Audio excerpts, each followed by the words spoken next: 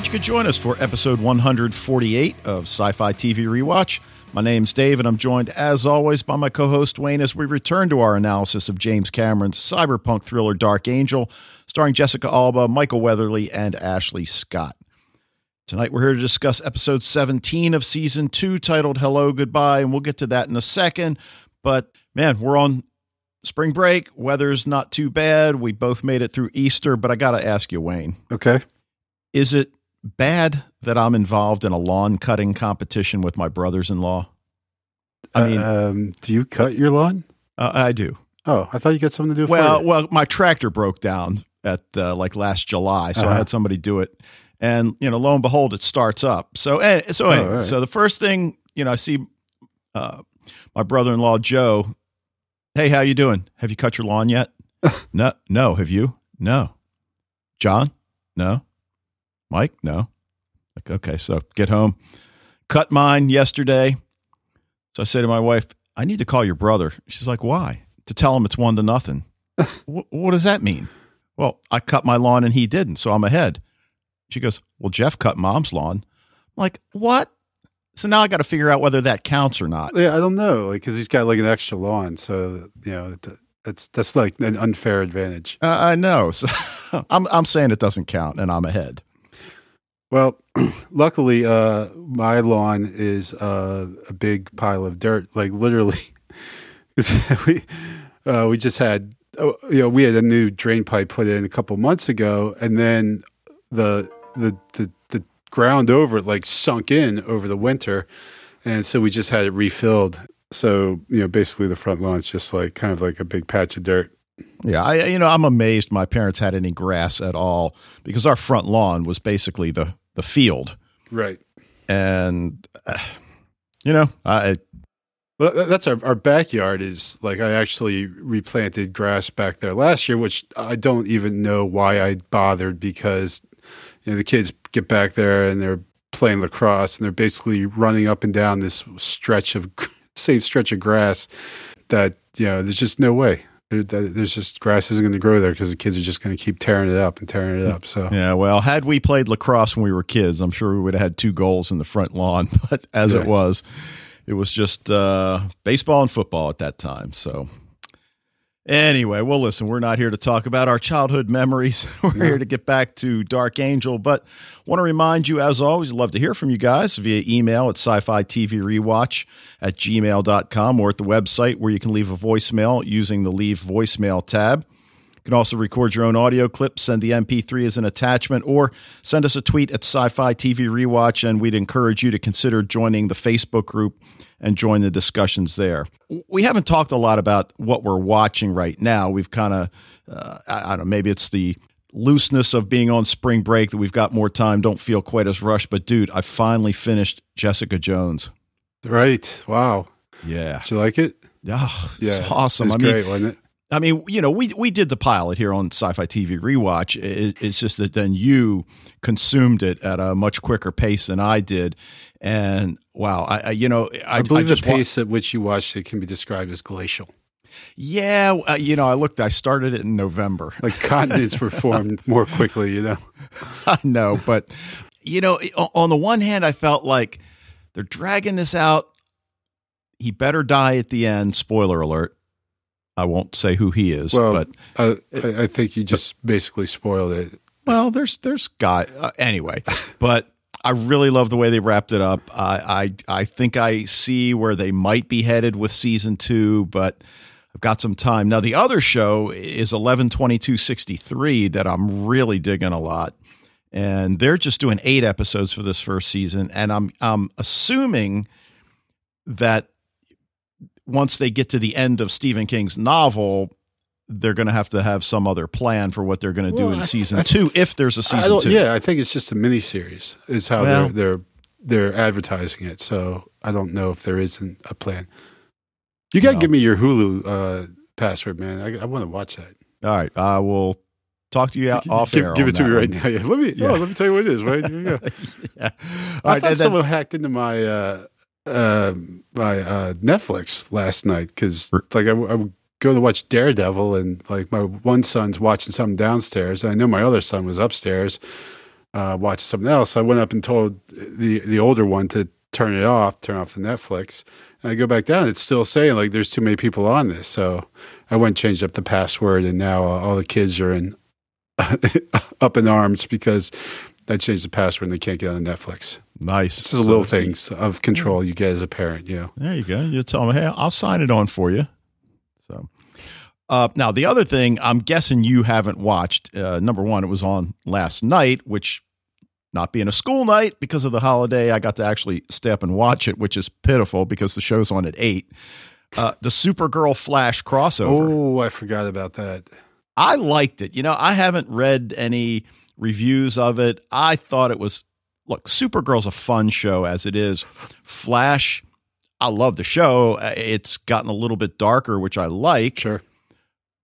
But just the two of them together, it was really cool. And if you're a fan of either show, I'd check it out. If you're a fan of both, it's a must-see.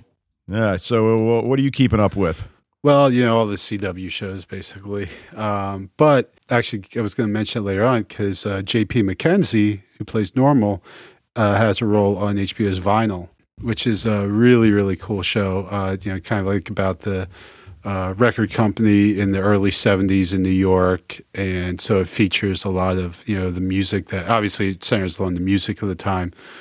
So, you know, there's like one time when the guy is talking to, you know, it's an actor playing Robert Plant, but then, you know, another time an actor playing David Bowie. And there's a full episode where the one guy was trying to sign Alice Cooper. So, you know, it's just stuff like that. It's really cool. So I like that a lot. Is that HBO? HBO, yep. Oh, I'll have to check that out. Yeah, you definitely should.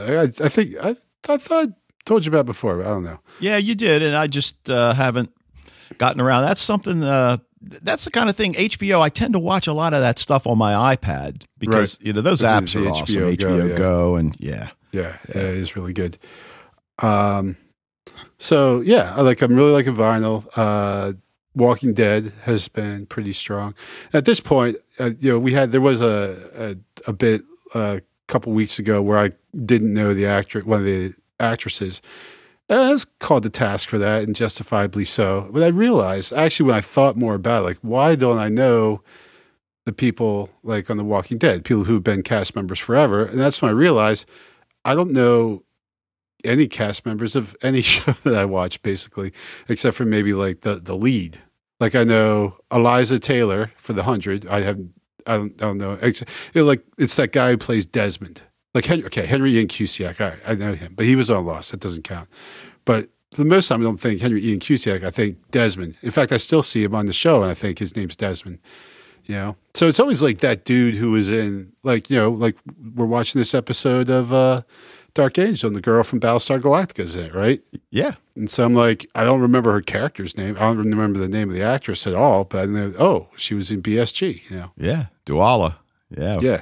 So I don't know, like, you know, like I got like, you know, the guys from Supernatural. I know the first two guys.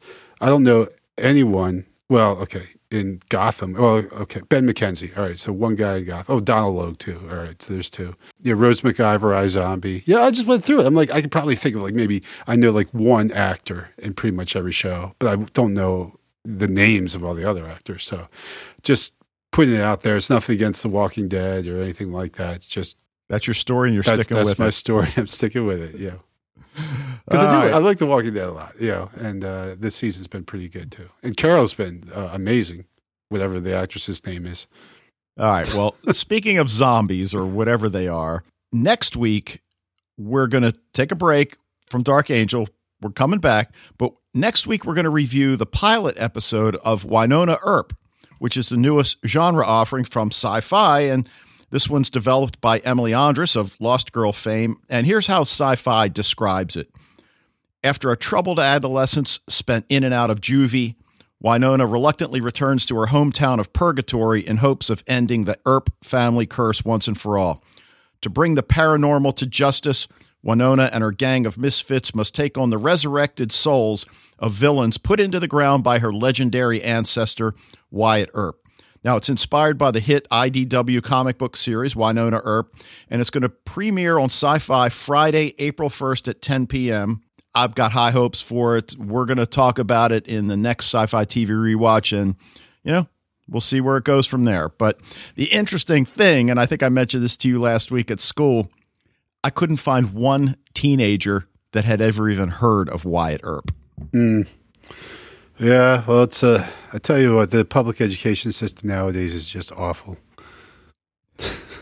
Well, English department's pretty good, but I don't know what the hell they're doing in social studies. Yeah, how do you not know about Wyatt Earp? Well, and here's actually my theory. I think I expressed before. It's just we haven't really had a good Wyatt Earp movie since like Tombstone came out, which was probably like 1995 or something, right?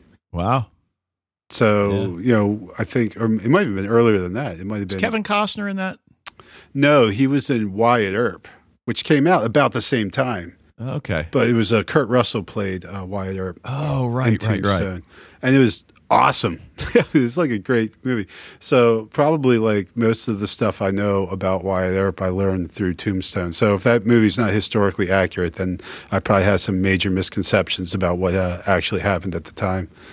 But I'm going to clear that up next week because I'm going to do some research and we're going to have a Project X about Wyatt Earp. The man, the myth, the legend, and hopefully maybe a little bit of the truth. All right. Sounds good. Looking forward to it. All right. Well, why don't we jump into Dark Angel, Season 2, Episode 17, Hello, Goodbye, and written by Cindy Grossenbacher, who's been the script coordinator for Dark Angel all along, and Jose Molina. I was saying, I thought I saw Jose Molina's name in there. I'm like, I don't remember seeing that name. Yeah, directed by Jeff Woolnaugh, and this one aired April 5th, 2002. And I really like this one. I mean, right off the bat, I give this one an A. No, you just throw it out there right from the start. Yeah, throwing it out there. I mean, I love the fact that it just centered about personal connections and the difficulty everybody has making them. And on the one hand, I felt like this virus storyline is really getting old, and it is. I'm not going to back down on that statement.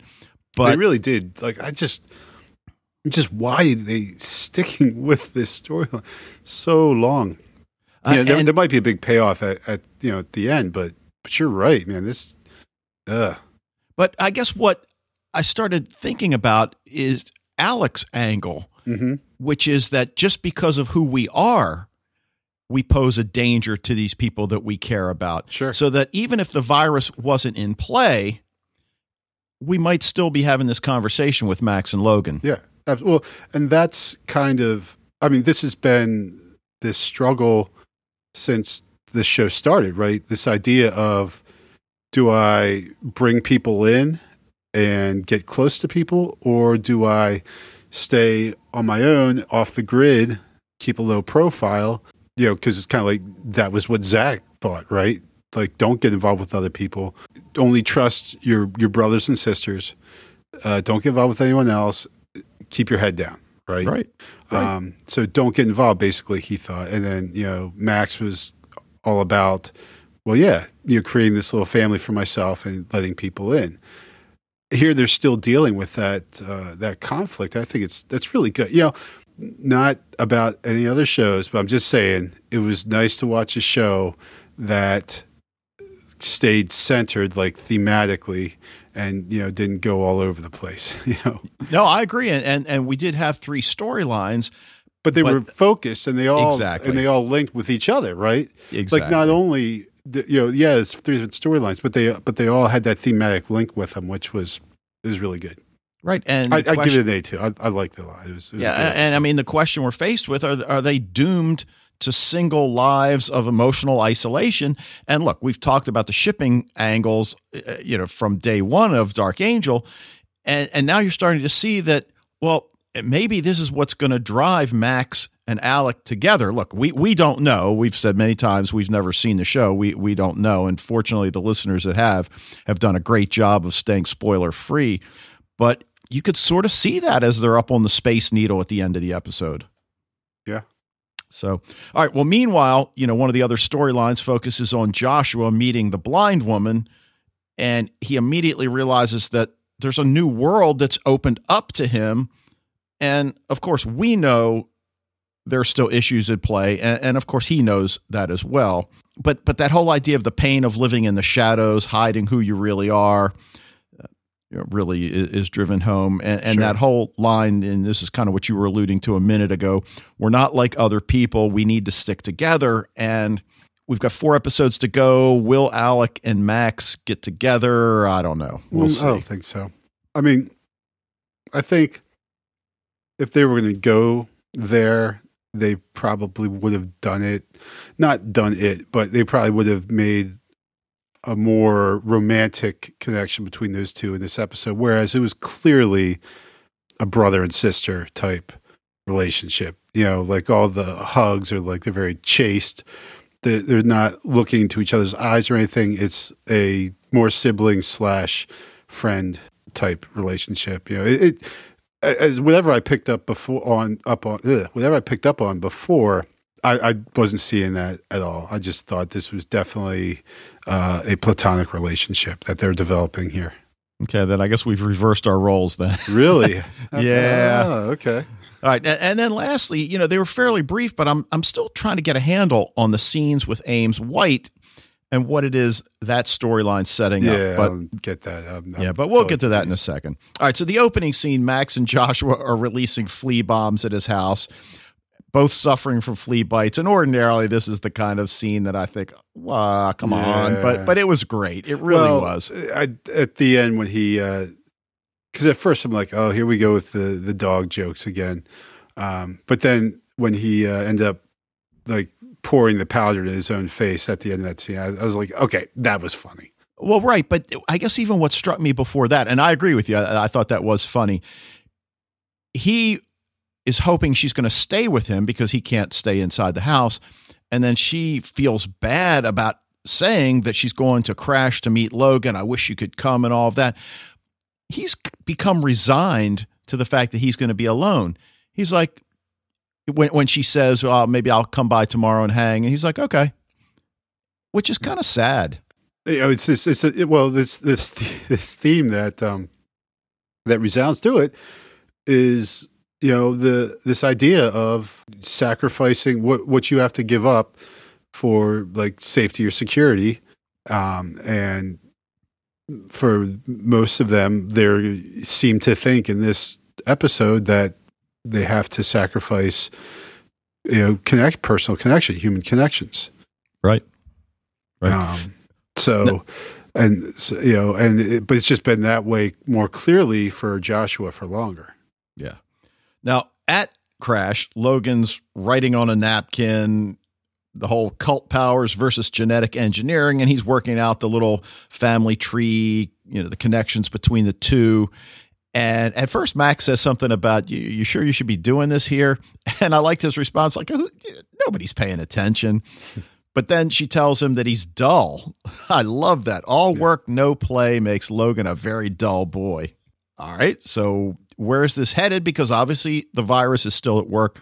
But then we look over to the bar, and Alec comes in, and then Asha comes up, and we haven't had any follow-up on the night she spent at his place, sure, even though we know nothing happened. And she, in fact, says, glad nothing happened that night. But I wonder, does she say it to get a reaction out of him? And then when he says, oh, yeah, I agree, was she almost disappointed? Yeah, I think so. That was his. Yeah. Because then she jumps on him. It's like, I guess that line about, the end of the world and time is fleeting, I guess that works with a lot of girls, huh? Yeah. Well, he is like, I think Alec is genuine here. I don't think he's playing Asha. I don't think he's trying to be smooth, but he, ironically enough, is ending up being very smooth and, coming up with just, if you want to make yourself like mysterious and attractive to a woman, he's doing it right by the book, like where you bring her home, but you don't do anything with her. You just put her to sleep on the couch and go sleep somewhere else. And then you see her again and you pull you don't want to get mixed up with a guy like me kind of speech. And it's just like, man, he's just, if I thought he were trying to play her, I'd say he's playing it perfectly, but I think he's being genuine here. No, I agree with you. He tells her to get lost and we know he's still smarting from what happened in the Beresford agenda, Sure. when Rachel Beresford gets killed. Right. And then I'm thinking like, okay, I felt like Asha was sort of, I don't want to say coming on to him, but certainly initiating the conversation and all that. And then boom, rejected again. I mean, rejected by Logan and now rejected by Alec. Yeah. Like, She's got to be like, all right, like I'm super hot. Why am I getting turned down? Yeah. And then Max innocently comes up to get a refill on the pitcher. And then she gets the Max, we don't belong with them. We're a danger to them. And then she says she's going to go. Logan tries to stop her, touches her arm, and then we're in the hospital with him clinging to life. And right, he really like. I wrote that he manhandled her. Like that was like he grabbed her, like it was aggressive. Yeah. So in a should way, press charges, battery. Yeah, he kind of, I'm not saying he got what he deserved because but he shouldn't have been grabbing her like that though. I guess my other question is, why is Max's reaction to anything like this immediately to run? Probably, I think that's been her reaction for so long. Like we're still not really that far out of, what started. If you remember at the start of this, that was like she was completely on the run, right? Yeah, I wish we had a timeline. Right. No, I think you're right there. But Max suggests a blood transfusion from another transgenic, and of course, she calls Alec, and we've mentioned this before. He doesn't ask why. He says, I'll be there. But then, of course, he gets arrested and doesn't show up. Right. So, and at that point, we don't know exactly what's going on with that. So Max and Alex coming to term with their life of isolation is pretty much, I think, the A story in this. And we see Alec part of a police lineup, and he assumes he's just been pulled in because he looks like everybody else. He fits the profile. He doesn't think he did anything wrong. And actually, this time he didn't. Right. But he gets ID'd in the murder of Timothy Ryan. Yes. Who I didn't know who that was. But No. I assume he was in that episode with Ben. But I was like, wait, again, this is because we've been back and forth with Dark Angel and taking a couple weeks off and coming back to it. So every time we come back, it's just like, okay, what? You kind of have to like reorient yourself. And at first I was like, did I miss something from like one of the last couple episodes that Alec either maybe accidentally killed someone or was involved with something? But no, it was Ben. You're right. Now, Logan obviously pulls through, and then I understand her when she tells him, how many miracles do you think we're going to be able to get? And he's willing to risk it. She's not, and basically hangs up on him. And at this point, she's determined to stay away from him, which, obviously has got to be a tough decision for her. I mean, she does have friends. I mean, certainly original Cindy is her closest friend, but still that male companionship that she desires, it's not going to come from Logan. Well, she doesn't, I don't think she's desiring like male companionship. She loves Logan. She wants Logan's companionship, right? Right. But I think now she's just resigned to the fact that that's not going to ever happen. Right. And rightly so. How many miracles can we expect to have? So we're back at Crash. Sketchy tells Max and Cindy that Alec got arrested, which should alleviate her anger about him not showing up, but it doesn't. And then it seems to like makes her a little bit madder. It does, but it takes Cindy's pragmatism about the barcodes to get Max to go help him. And if there's any character that we need to see more of, it's original Cindy. Yeah.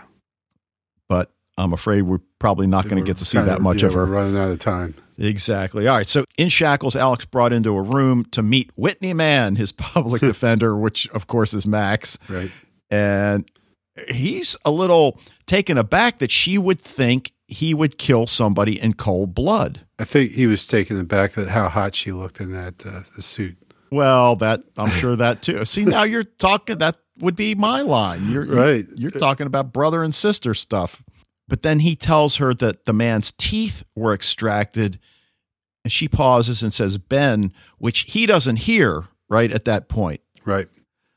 And I'm thinking, okay, does he not know about Ben? Well, obviously he does, but Sure. obviously Max knows more, and that Ben killed 10 people with all the same MO, extracting the teeth. And that, takes us back to, the time when they were kids with the blue lady and, giving the teeth as offerings. Right. Yeah. So, which was, still weird. But I'm like, why doesn't Max even listen? I mean, granted, I know Alec is not like her favorite person in the world, but I don't know if he's really lied to her, that like she just is completely dismissive of him.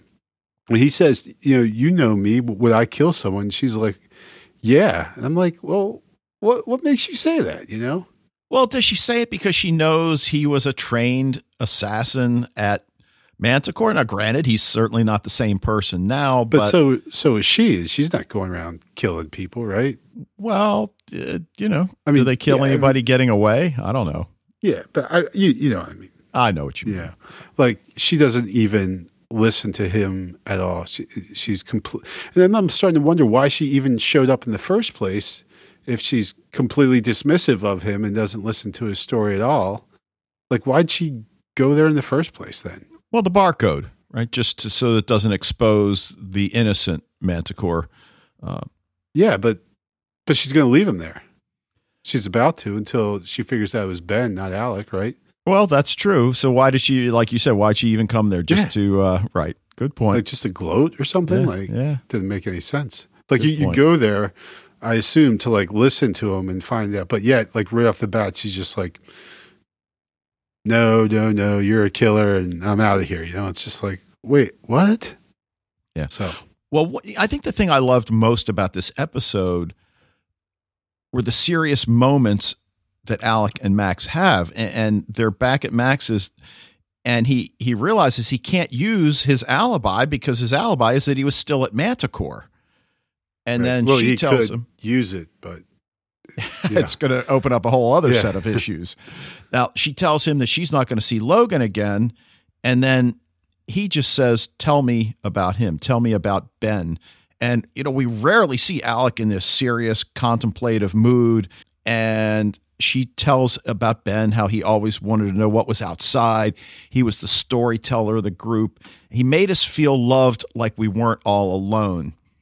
But I guess like a lot of the transgenics, he couldn't handle the outside world, and he just lost it. And then what I'd forgotten, and she brings up, is that Max is the one that killed Ben in the woods after he'd already become the serial killer. Yeah, I'd forgotten about that. That was a very nicely done scene, and a lot of emotion packed in. Well, right, and then as Alec comes to realize that seeing him must really be difficult for Max because it just dredges up those memories, and where she says, "I guess that's probably why I've been such a bitch to you," and just that whole recognition on both of their parts, I think just has to draw them closer together. Look, whether it draws them closer together romantically remains to be seen, but it certainly tightens that bond that they have. Yeah. Now, she tells him that Ben asked her to kill him, which she does, but she regrets leaving his body for them to take, and I guess that's more of a symbolic gesture. I mean, it's a natural enough reaction. I mean, we know she just feels like tons of guilt over the thing with Ben as it is, and it's just manifesting itself in a bunch of different ways. Well, she feels she saved herself and not him, but what could she have done? And I think Alec realizes that, comforts her, and surprisingly, she allows it. He puts his arm around her. I almost half expected her to like knock it off, but tears streaming down her cheeks. Just a really emotional moment. Well, I think she's, like Alec is really like more so probably than any character, I think, in the show, he's really changed. And that's why, like I was talking about before when he's talking to Asha, how you half suspect that he is kind of working a game here because, when we first knew him, that was his whole deal, right? But he's kind of changed around, and now he is a much more sensitive, sincere. And I think really the Beresford thing is really what kind of turned that all around for him. Yeah, sure, exactly. Not the actual event, but when he had to relive it again. That since then he's been much more sensitive and serious, and so on. Right, and unfortunately, it's this sensitive scene as they're leaving Max's place that Logan, who's come to see Max, witnesses and of course misinterprets. And maybe it's the fact that he feels vulnerable, Logan, that is, but I'm not sure what he saw, given everything he knows about Max and Alec, that would lead him to think that the two of them were having some sort of relationship behind his back. Well, you just, the green-eyed monster is, once he's out of the cage, he's difficult to put back in, All right. Well, the B story centers around Joshua coming to terms with a life of isolation. And the interesting thing here is he gets a taste of what it could be like in a world in which he would be accepted. So Alec hasn't shown up at the hospital. Max realizes that Joshua is now her only hope. And he's at home when a blind woman played by Candice McClure, who you already mentioned, played Dee Duwala in Battlestar Galactica. And most of the time we saw her working on the bridge with the captain, and, she ran some sort of console there. But she was a fairly major character. She was in most episodes. Didn't she marry? She had a relationship with Lee Adama. I don't know if they got married or not. They may have. Okay, did they? Yeah, they got married. Remember, and then he got all fat and stuff and everything. Oh, and then that's right. And then I guess he ended devolved up with exactly. But her guide dog took her to Joshua's porch, and he's out there waiting after the flea bombs. It was, really a sweet scene. He tells her he's visiting from Mantia Coral in France. And of course, it took me back to Monty Cora when Alec was doing his cage fighting. But it's like he realizes right away that his appearance doesn't matter to her. Right. And we're thinking, okay, this could actually develop into something. But he goes to the hospital, gives blood. And did you see Joshua petting Logan, telling him to get better? I did not see that. Oh, that was great. It was I'm sure I saw it, but I just didn't make note of it. It was exactly what you do to a dog. I loved it. All right, so Annie and her dog come back to see Joshua. She invites him to dinner, but he says, no, come to my place. I love to cook. Do you like macaroni and cheese? Of course. But it doesn't look like he had cocktail weenies, though, this time, right? That's what makes it, though. I understand that, but it looked like he had an actual meal. So his culinary skills seem to be improving. Well, he's got a lot of time. Yeah. Yep. But previous to that, she had smelled turpentine, and he tells her that he's a painter, which comes into play in a little bit.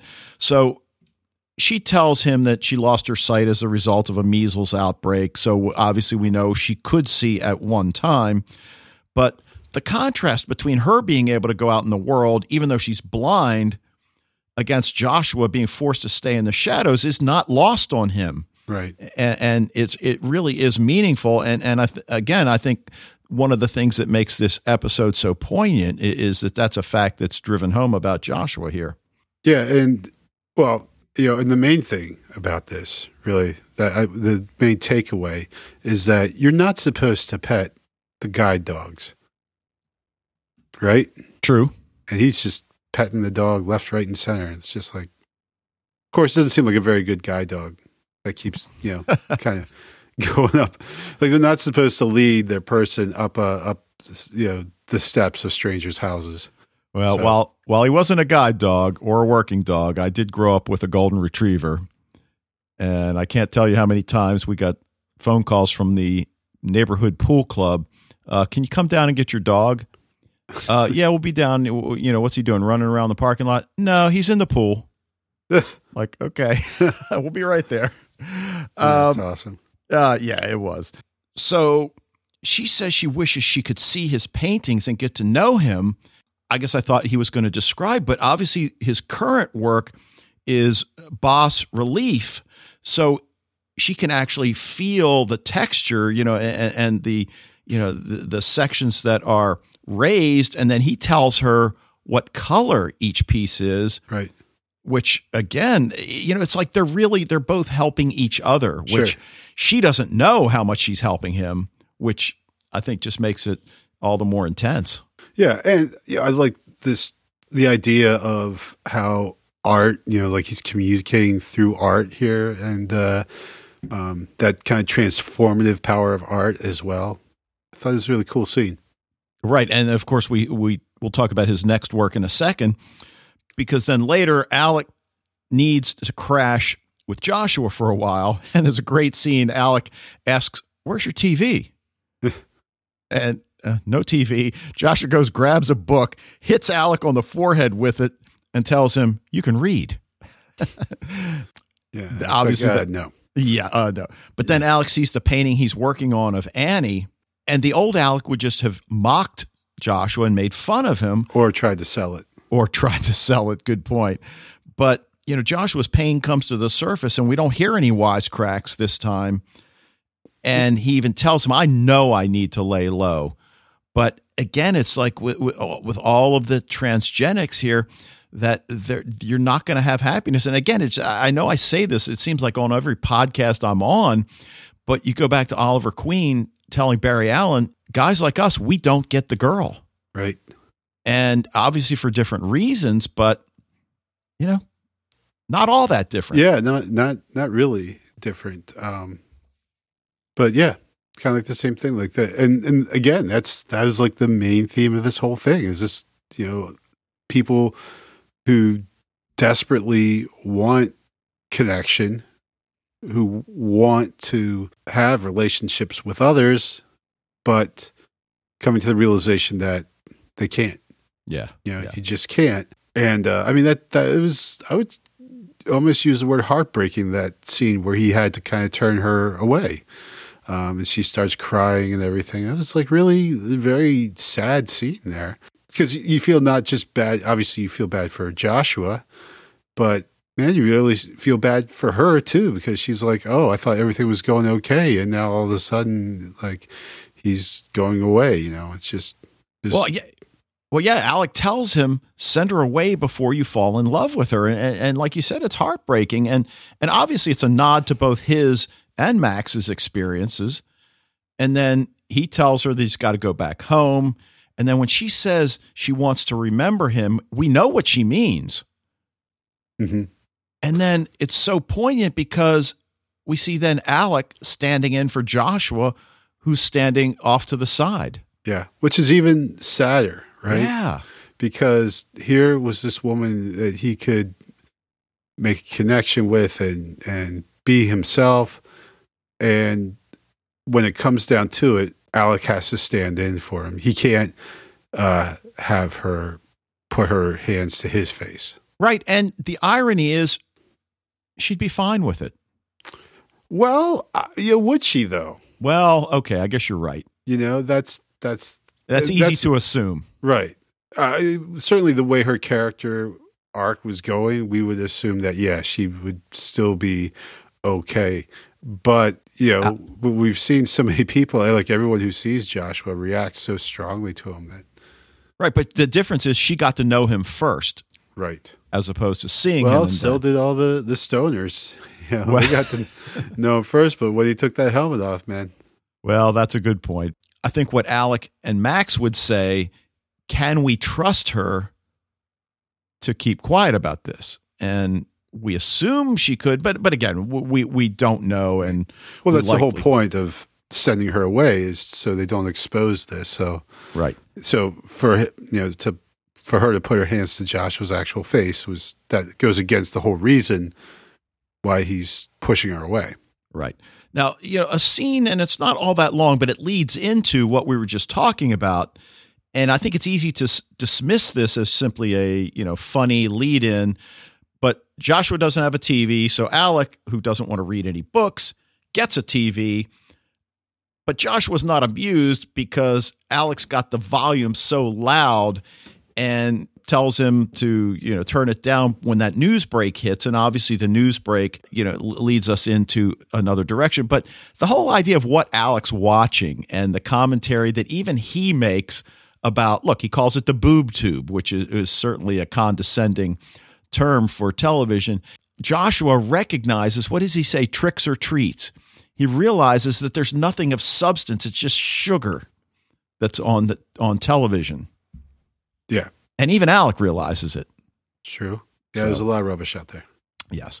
All right. Now, the C story, which we both kind of alluded to at the beginning of the podcast, that we're not exactly sure where this is headed, but it's White and the link now, though, between the breeding cult and Manticore, something that we suspected, but now because of his medallion, we have a little bit of really solid tie together. So we see White talking to a transgenic who he apparently infected with the snake blood that he thought would kill the guy, but it doesn't kill him.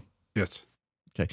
Now, which was the guy that, and Sketchy says it later, that was, I think, just last episode, right? That Sketchy saw that guy getting nabbed down in the sewer. Right, exactly. He does.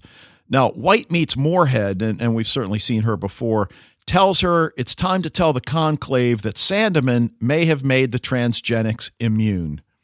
This changes everything. Time to make a move. Okay, so we're wondering what kind of move is going to be made. What does it change? Right. But, again, just to take a quick flashback, as you mentioned, when we haven't been talking about Dark Angel for a while, it's been a little over 2 months because of Lost Girl, you tend to forget some of the details. But obviously the breeding cult is really resistant to any sort of genetic manipulation. Both of them, the breeding cult and Manticore, they're out to produce superior humans. They're just coming at it from different angles. Right? So yes. Apparently Sandeman was involved with the breeding cult at one point, and then I guess had some sort of a disagreement over methods and left. So that there is some sort of connection, and I guess that's what they're talking about. Now, White tells Mule that he's getting out of here, right? We're going to release you. And this, I just don't understand why it happened the way it did, right? So he drives Mule into that area, tells him that if he gets over the fence, he'll be safe. Going to have to avoid the sector police. And I'm wondering, is this some kind of test? Right? Yeah, well, I mean, we know that there's something, right? That there's some kind of reason that he's doing this, and it's probably not anything good. But yeah, at the time, I'm like, what the hell is going on here? Well, I mean, he goes through, he's immediately caught. Yeah, well, because he just jacks open the fence, right? Like, but that's what White told him to do. But he said to go over it, didn't he? Or it certainly implication is you're going to have to be careful and sneaky. And he just walks up and just cranks the fence open and walks through. It's like you probably want to be a little bit more subtle than that, I think. Okay. See, I guess he did tell him not to get nabbed, right? So if he's telling you not to get nabbed, then that means there's people to nab you. Yeah, but then why would you do it in broad daylight? I don't know. I would just assume he'd kind of hang out for a little bit until it got dark. But yeah, well, you're right. It all is like, yeah, basically what we agree is like we're sitting there wondering what the heck. Yeah, exactly. All right. So while watching that news report that comes on, which now confirms that he had a barcode, Alec tells Max to come over, and we're wondering what for. It's to console Joshua. When you care about someone, you have to do what's best for them, even when it hurts. And then he tells her, love sucks. Yep. Pulls off that pendant he's wearing, and she seems surprised, tells her that father gave it to him, and it's got that intertwined snake symbol used by the breeding cult. And then she, of course, sneaks into Logan's, adds the necklace to his whiteboard, but he catches her, and he is drunk. Yeah. Yep, he's drowning his sorrows, drowning his jealousy, and alcohol don't mix. No, they don't. But what'd you think, though, of Max's reaction? Because then he says, tell me it's not true about you and Alec. And she says, I can't. Right, which is a good non-answer. right? She's Well- not admitting that they're together. She's just saying, I can't answer that because the truth would give him hope, and she wants to do the right. It's this whole thing. Push the people away. You have, if there's someone who you care about, who you love, you need to push them away. And so that's what she's doing. And she realizes, well, if he thinks I'm carrying on with Alec, this is the perfect way to get Logan to back off and to leave me alone. Well, Right. not to leave her alone, but that she wants to distance herself, and so here's the best way to do it. Right. But see, I still see it as a lie. You I guess are looking at it semantically. Yeah. But either way, I'm still pretty surprised. I'm thinking like, wow, it's over. We're done. Okay. Okay. I don't like to watch the next show before we actually talk about the one we're prepared for, but Couldn't resist, huh? no, I still haven't, but right. I certainly want to get to it, even though we're going to be doing Winona Earp on the next podcast, because I got to know what's going to happen here. Sure. Well, we get to the closing scene and we're back on the Space Needle. It's been a long time since we've been on the Space Needle. It seemed like there was a lot more graffiti on it, but maybe I just missed it in the previous times. But Alex shows up. Yeah, he says, I thought I might find you here. And I'm almost like, why did he think he'd find her there? I guess maybe he knows. And she said, I'd like to go and hang out in the Needle sometimes. But I'm like, why would you go looking for a person on the Space Needle? Yeah, I can't remember if he's ever been up there with her before or not. But he says, given everything that went down today, I thought we could both use a friend. And then he says, you got any deep realizations to offer? Yeah, love sucks. Yeah. But obviously it's far more than just that. It's I'll tell you, if I'd been watching this show at the time it aired and got to this point and realized that it wasn't coming back for a third season. I mean, I don't know at what point, it was announced publicly that it wasn't coming back for a third season, but obviously they could wrap things up in 4 episodes. I think we're pretty sure they're not going to. Yeah, I don't think they're going because they expected to have a third season, Right. but wow, I don't. I'm not. I mean, I dread it because I know I'm going to get to the end, and I'm just like, no. Yeah. How can you do this to us?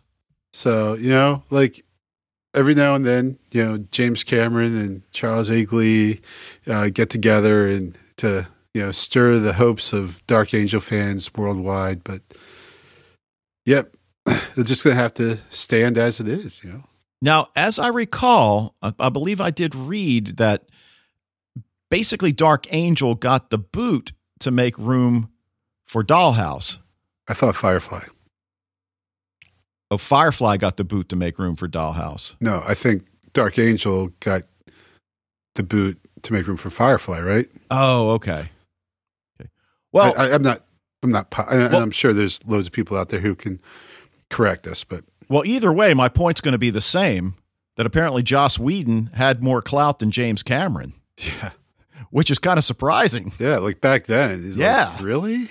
I mean, not so much now. He'd done Buffy and everything, so it's not like he was without clout, but still, James Cameron, the early aughts, he still is a pretty big name, but, I think he's just, Titanic hadn't been far in the past, right? Right. So, anyway, all right, anything else you want to add to this one? Well, the only thing is, like, the guy, Mule, man, like, he was just, like, this poor guy, like, basically having war crimes committed on him, and he was just so cowed and helpless, like this complete victim mentality. He actually thanks White before he gets out of the car. Yeah, and look we see him, and he's in that little room polishing shoes. Yeah. And he seems happy doing it. Yeah. Just like, man, I felt so bad for that guy, it was just so sad. I know. So, yep, that's all.